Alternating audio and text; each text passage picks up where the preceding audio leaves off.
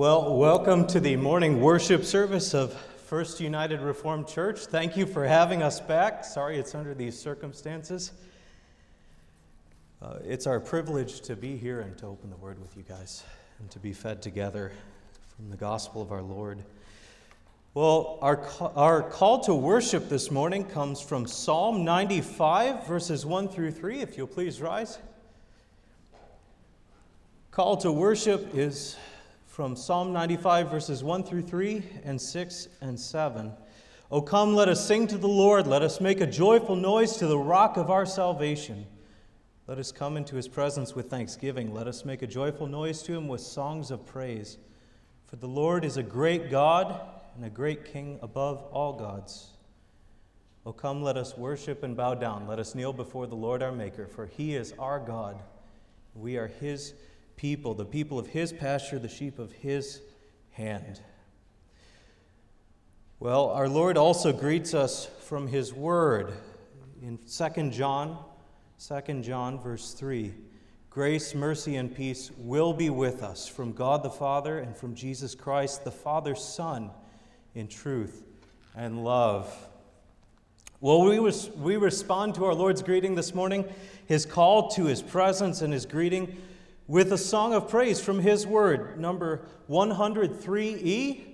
Number 103E in the Trinity Psalter hymnal. We'll sing all verses of 103E.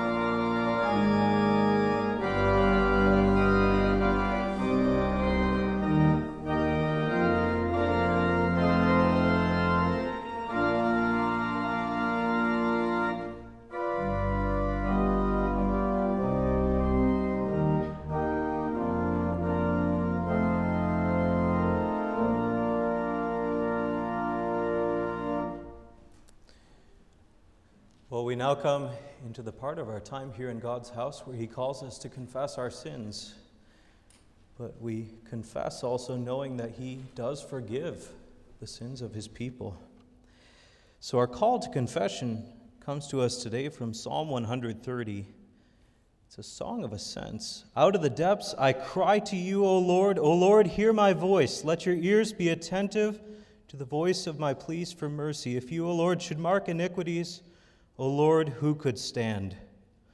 But with you there is forgiveness, that you may be feared. We now come to confession in song to our Lord with the words of Psalm 16a.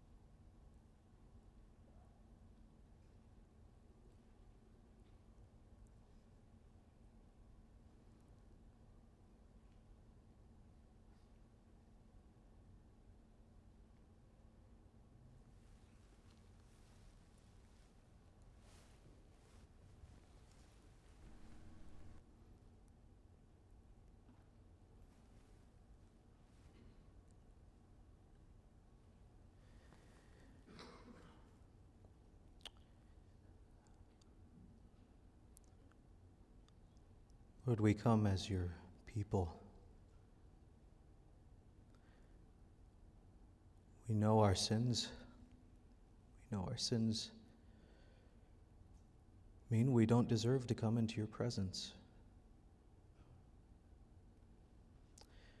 We failed to keep your law this week.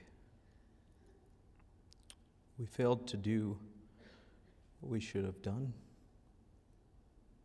We did what we shouldn't have done. We showed pride when we resisted. When you gave us strength by the power of your Holy Spirit to resist sin, we were proud of ourselves. And when we broke your law, we were proud of ourselves, too proud to humble ourselves and confess our sins.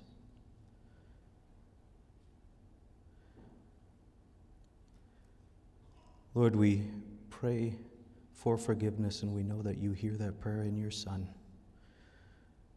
Thank you also that we get to come to your house to hear your assurance of our pardon. Hear our prayer now, Lord, and receive our confession in Jesus' name. Amen. We now join together in song using the words of number 16a, verses 1 through 5. Preserve me, O my God.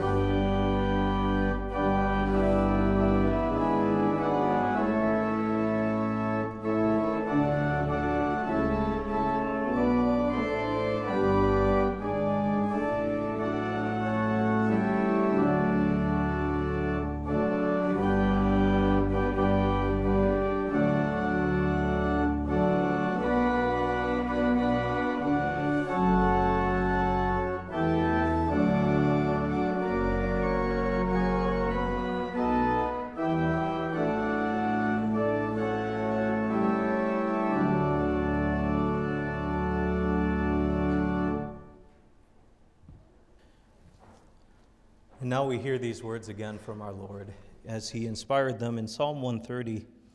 But with you there is forgiveness that you may be feared. I wait for the Lord, my soul waits, and in his word I hope. My soul waits for the Lord, more than watchmen for the morning, more than watchmen for the morning. O Israel, hope in the Lord, for with the Lord there is steadfast love, and with him is plentiful redemption. And he will redeem Israel from all his iniquities. If you've come and confessed your sin with a believing heart, God's word to you is that he has forgiven them, both past and present, maybe even this morning, but also future. They're covered in the blood of Christ. So with that knowledge that our sins are forgiven for the sake of Christ, we now read the Lord's law as his will for our lives in Exodus 20. We know that this law can no longer hurt us. It no longer stands in judgment over us. It only guides us in the way of how to love God and live in gratitude for so great a salvation. No longer in fear of condemnation, but only out of gratitude. So in that knowledge, we read God's will for our lives in Exodus chapter 20. God spoke all these words saying, I am the Lord your God who brought you out of the land of Egypt, out of the house of slavery. You shall have no other gods before me. You shall not make for yourself a carved image, or any likeness of anything that is in heaven above, or that's in the earth beneath, or that's in the water under the earth. You shall not bow down to them or serve them. For I, the Lord your God, am a jealous God, visiting the iniquity of the fathers on the children to the third and fourth generation of those who hate me, but showing steadfast love to thousands of those who love me and keep my commandments. You shall not take the name of the Lord your God in vain, for the Lord will not hold him guiltless who takes his name in vain.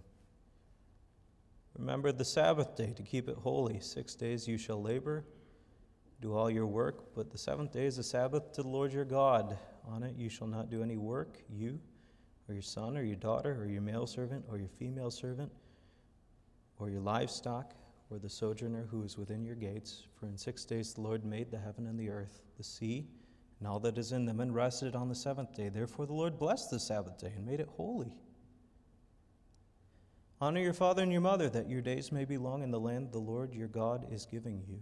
You shall not murder.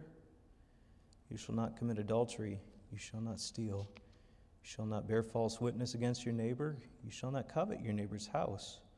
You shall not covet your neighbor's wife, or his male servant, or his female servant, or his ox, or his donkey, or anything that is your neighbor's. Now that we've read God's law, the law that is our delight, we now come to him in congregational prayer. Would you join with me in prayer?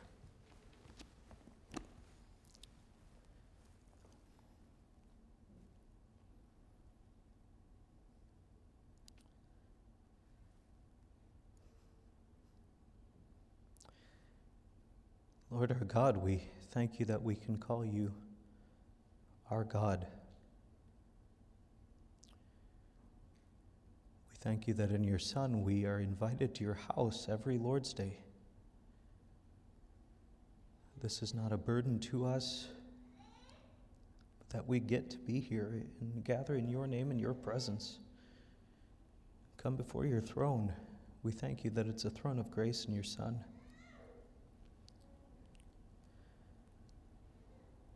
Lord, we are thankful that we get to start a new year. But we thank you that as the year is new, you are the same. Thank you, Lord, that we can come with the same words that Moses came with, that you have been our dwelling place in all generations, that before you ever formed the earth, before you brought the mountains forth, before you made the earth and the world, you are God. Lord, we thank you that you're sovereign over our lives. Nothing escapes you. Nothing surprises you. Nothing phases you. We thank you that you are sovereign over death. You are the one who determines our lives. You know how many hairs are on our heads. You know how many seconds we're going to live. It's It's in your hand, Lord. We thank you that you're not only overseeing this, but that you oversee it for our good because of your Son. We thank you that you're making us more like him. Lord, we confess that sometimes we don't even desire to be like him. Lord, we pray that you, by the power of your Holy Spirit, would make us alive. We thank you that you have. Lord, make us more and more want to be like your Son. We've confessed already, Lord, that we have failed. We read your law and we thank you that we're no longer under its curse. But Lord, we do know that if we were, we deserve condemnation. We thank you that it has been taken away in your Son. And that now we get all of his rights to be before you and to be with you in new creation. Lord, we are starting a year discouraged. We thank you that all things are under your control, that your providence and you in your providence have ordained everything that went on last year and everything that will happen this year. Lord, give us encouragement. We do not complain, we do not grumble, but we do ask that you would help us to live in the hope of your resurrection, of your Son's resurrection and his coming. Lord, we thank you that he's reigning even right now. We do pray that he would come quickly. But in the meantime, Lord, help us to wait. Help us to be light and salt to our world around us. We thank you for our brothers here who go into the streets even to preach your word. Lord, give them your power. Bring souls in by what they do. Lord, we do pray that you would establish what we do for you and that you would bring many people into the glorious light of your Son, even through our witness to our neighbors. Lord, we pray for those in our congregation who are sick. We pray especially for our pastors that you would return them to health soon. Lord, we thank you for them. We thank you for their work in us. And we thank you that you have given them to us for as long as you have. We do pray that you would give them the strength to return to their ministry to us soon. Lord, we pray for our own church and for churches in our federation. We know that in this time, many fights have happened. Many fights continue to happen. We pray for your peace. We pray for unity, that you would cause us to dwell together in brotherhood, and that it would be a blessing to your people like the dew from Hermon or like oil down Aaron's beard.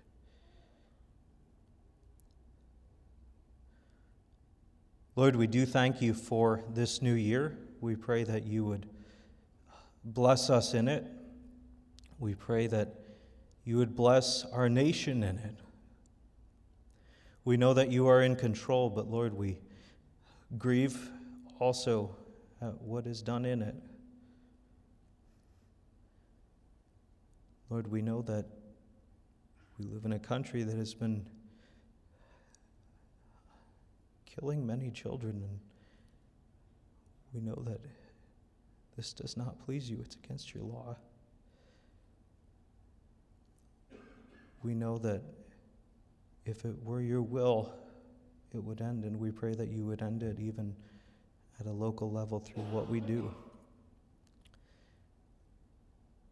But in the meantime, Lord, we pray for our nation. We pray for all of its leaders.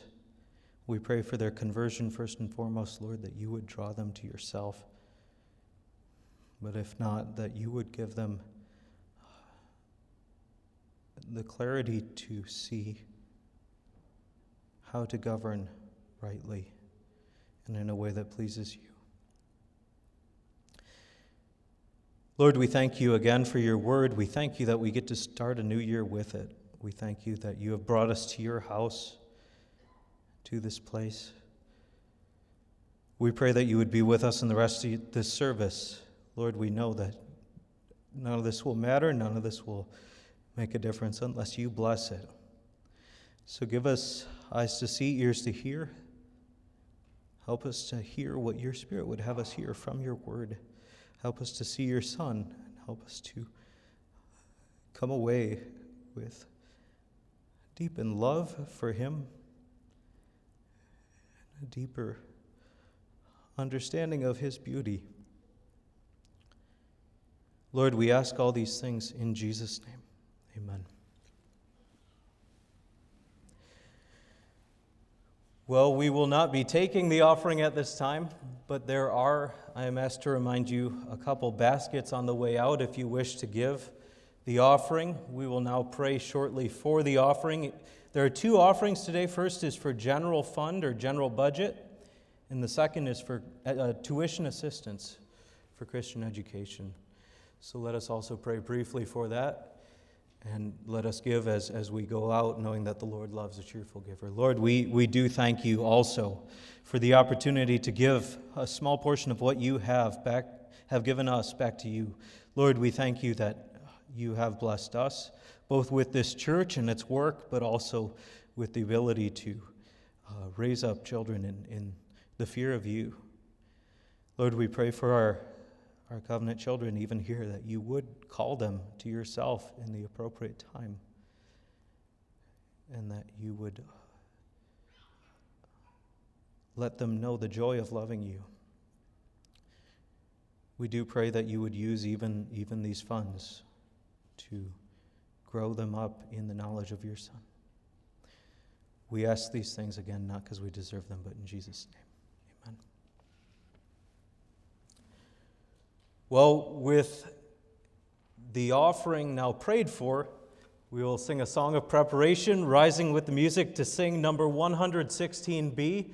Number 116B, verses 1 through 5. I love the Lord, the fount of life and grace.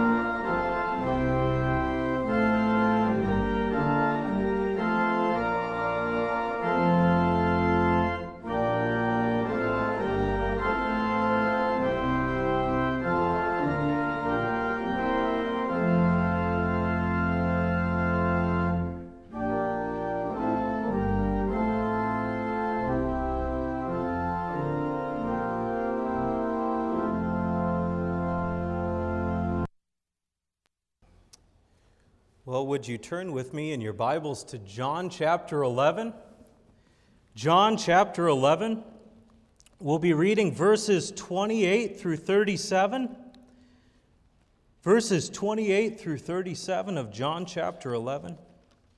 If you have your pew Bibles, that's on page 1142. So we'll read John chapter 11, verses 28 through 37.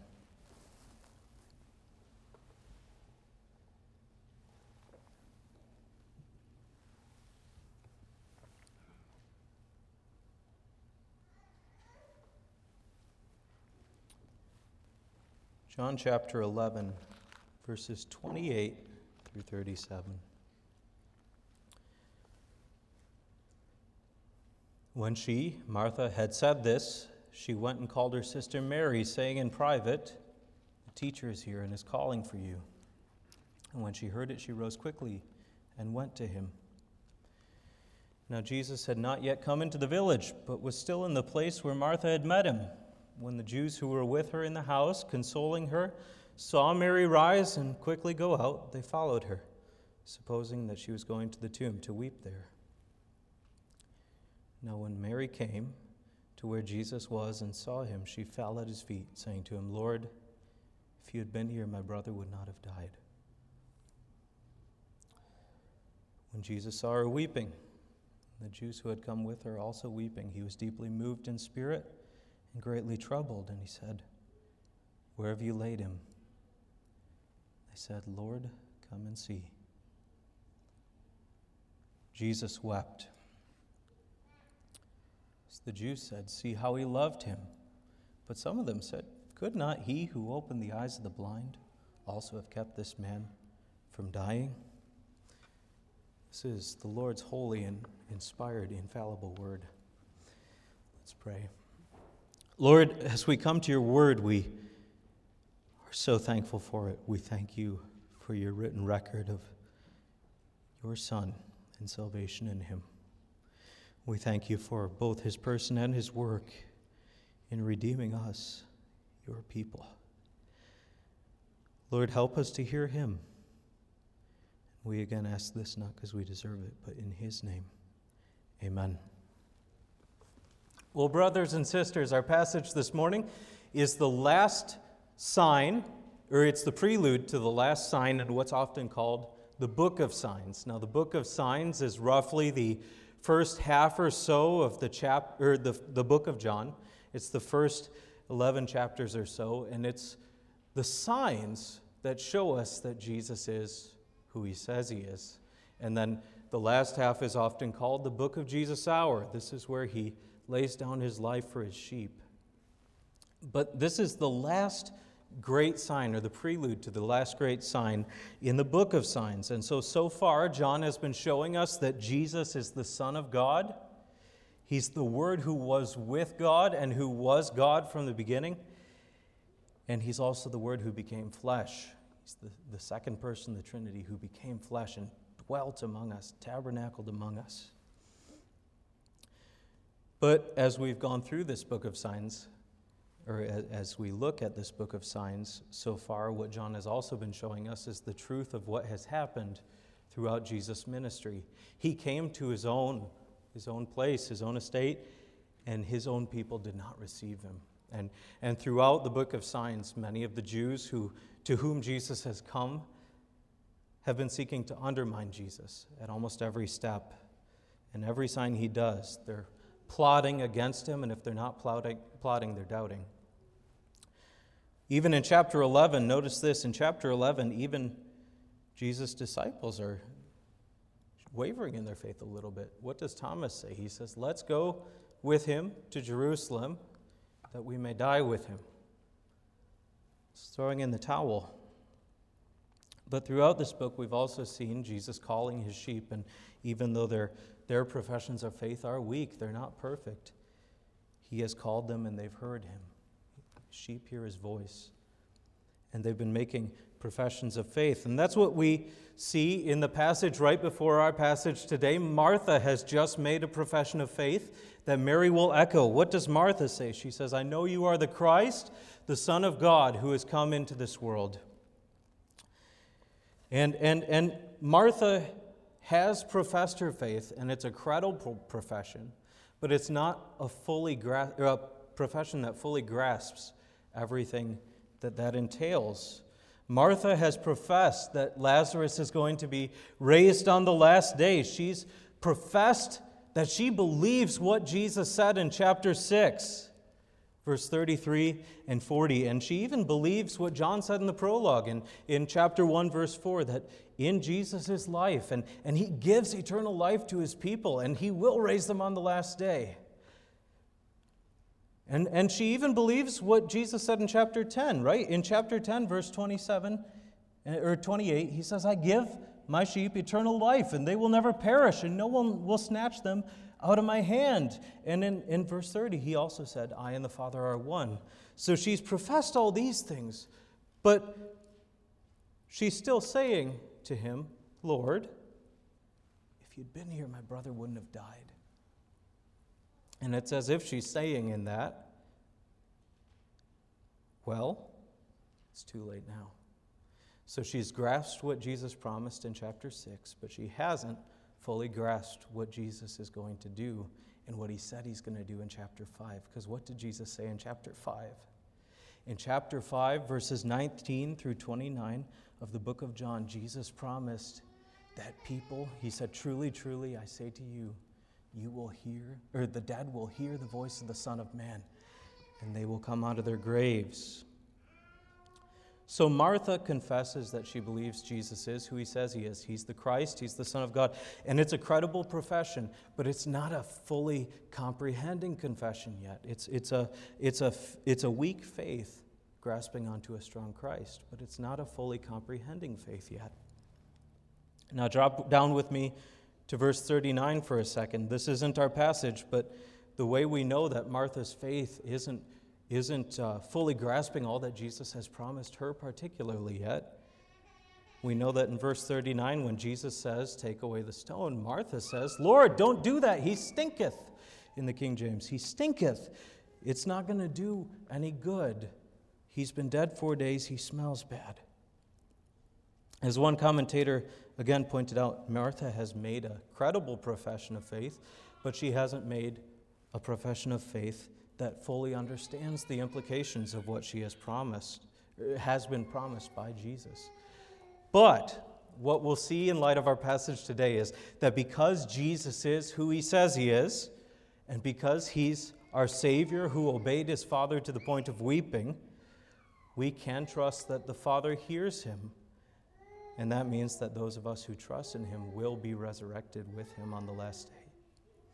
It's a mouthful, I'll say it again. This is the main point that we'll take away today. Because Jesus is who he says he is, and because he's the Savior who obeyed to the point of weeping, he obeyed his Father to the point of weeping, we can trust that the Father heard him.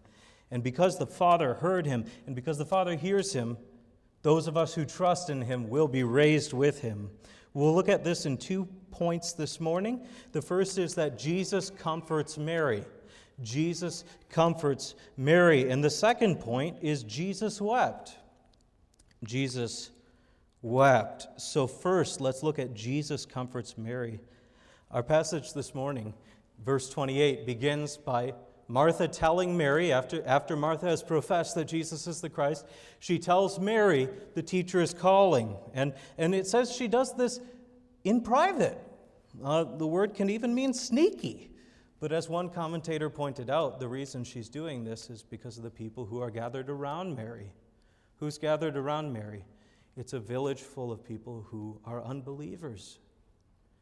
Verse 45 tells us that many of them will become believers later in the story. But right now, it's a village full of unbelievers in her house trying to comfort her. See, the thing about funerals is they're great opportunities for everybody in the community to come and express some sort of feeliness for you and how much community and solidarity they have with you. But they're flocking, as they flock to show their support, and because we know that they're not converted yet, we know that the people that surround Mary can't give her the comfort she needs. See, their co-mourning is a nice gesture. It's nice that they came. It's nice that they wanted to show support. It's culturally appropriate that they do it. But the thing is, they're not Jesus, and they don't believe in him, so they can't do her any good at this moment. See, Jesus is the joy of the funeral home, and that means that Mary needs to be with Jesus. These other people can't give her the gospel. They can't give her a fair meeting with Christ. They can't give her comfort. Only being with Jesus is going to give Mary comfort. And so she runs, right? She runs to Jesus. Mary knows she needs Jesus at this moment. She hears Jesus has called her, and she responds by running and joining him outside the camp, outside the village, outside the flock of supporters, and she throws herself at Jesus' feet and says, "Lord, if you had been here, my brother would not have died." And notice again, this is the same profession Martha made. "Lord, if you had been here, my brother would not have died." Mary knows what Martha knows. Mary knows that Jesus is the Christ. He is the Son of God. He's the Son of God who came into this world, the Word of God made flesh. And Mary also knows this: Jesus has been healing people this entire book. He's been healing people all the way up to this point. In fact, at the beginning of chapter 11, Mary and Martha sent word to Jesus because they're hoping he'll heal. But yet Mary also knows that Jesus didn't heal at this time. But she's still throwing herself at Jesus' feet because Jesus is the only one who can give her comfort in life and in death. And she doesn't make a profession quite as forceful as Martha does, but she does believe fully what Mary and Martha and Lazarus doesn't talk in this passage because he's dead for most of it, but even Lazarus believes that Jesus is the Christ, Son of God. And it's better, that means for Mary it's better to be at his feet. And notice the compassion of Jesus in this scene. We're going to look at the second point 2, in a little bit more depth.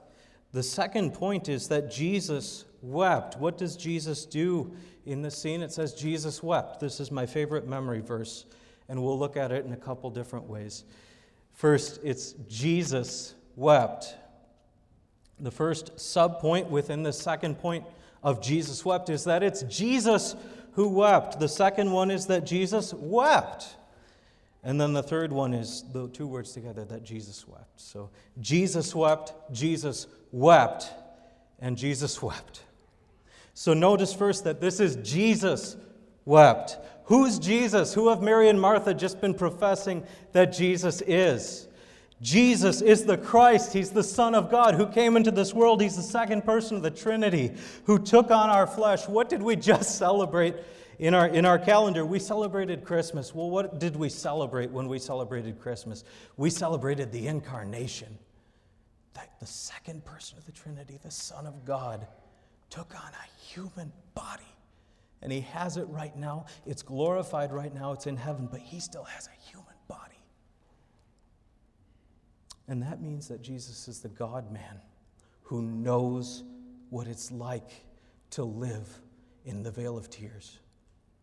As one commentator put it, when he commented on a different passage, he said, Jesus' obedience, sufferings, and temptations covered the whole course of his humiliation.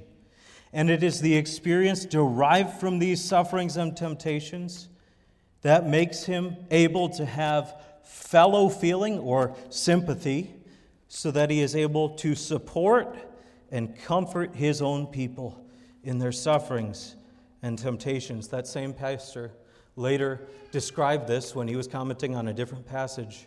Both of these quotes are his commentary on Hebrews 5. But when he described this, he said it's Jesus' omnipotent compassion. It's his all-powerful compassion. It's the fact that he's God and man. He's God, he's able to help, but he's man. He knows us. A simpler way to put it is that in his humanity, Jesus had to go through going through things. Think about that. The second person of the Trinity, the God who doesn't change. He's not surprised. When we get surprises, we jump, we react. There's no surprise in God. He knows everything. Doesn't go through phases. doesn't age, doesn't have passions, he doesn't get surprised, he doesn't have bad days, and yet in the incarnation he took on flesh. He tabernacled among us, and he really lived a human life. That second person of the Trinity became a human being. Jesus knows what it's like to live lives like ours, and that means we can have real comfort in belonging to him, right? Jesus lived a human life, and that means he knows us more intimately than anybody. He knows what it's like to be us. And that means he can really care for us. See, Jesus knows what it's like to grow up, to be hungry, to be tired. Jesus knows, we know from the other Gospels, that he knows what it's like to fall on his face praying. He had a face. He knew what it was like to fall whole body face on the ground praying. He knows what it's like to feel like God's abandoned him. But in his case, it was true on the cross. But that means that Jesus knows what it's like to feel like you're praying to the ceiling. Jesus knows what it's like to cry out with the psalmist, "Help me, God, the waters are over my head, I'm sinking, nobody's pitying me." Jesus knows you, and he knows me. And here in chapter 11, we read that Jesus knows what it's like to get a phone call. They didn't have phones back then, but he got a message. A loved one is sick. He whom you love is ill. He whom you love is ill. And in verse 14, Jesus knows what it's like to know that your friend died. Lazarus has died. But now, in verse 35 here, we know that Jesus knows what it's like to have snorts, sniffles. The word here is the idea of like a horse flaring its nostrils. When it says he was deeply moved, greatly troubled. It's a horse flaring. Jesus knows what it's like to have hormones in your bloodstream. He knows what it's like to feel the wrong kind of warm, to feel your body start shaking, and to let it out in tears. Jesus wept. But not only, Jesus knows you because he's Jesus. He's the Son of God who became a human. This is incredible sympathy from an incredible Savior. But not only that, we see not only that this is Jesus, the God-man who wept, but that Jesus wept. How often don't we read the words of Paul that the Holy Spirit inspired for our comfort, that we're not to grieve like heathens do, and how often, and heathens who have no hope, how often don't we read that and immediately think, oh, we can't grieve? That's not what the Scripture is saying. It's saying we can't grieve as those who have no hope. Jesus wept. Notice this, he wept. It is godly to cry. Mary and Martha's cry seems a little hopeless. They both say, if you'd been here, my brother would have lived, as if to say, well, it's too late now, there's nothing you can do about it. They seem to be weeping a little bit bitterly, as those who have no hope. But not Jesus. Jesus weeps here, even though he is our hope. Notice that. We know from the Psalms that crying is part of the Christian life. Crying to God is part of the Christian life. We will weep as Christians. And the Lord commands us in the New Testament, weep with those who weep.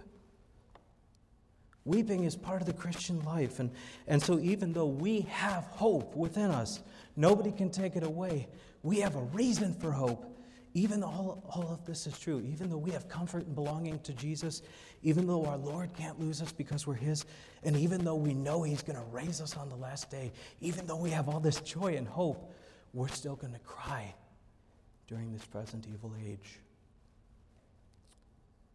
We're going to hurt, and we're going to cry, and that won't go until the final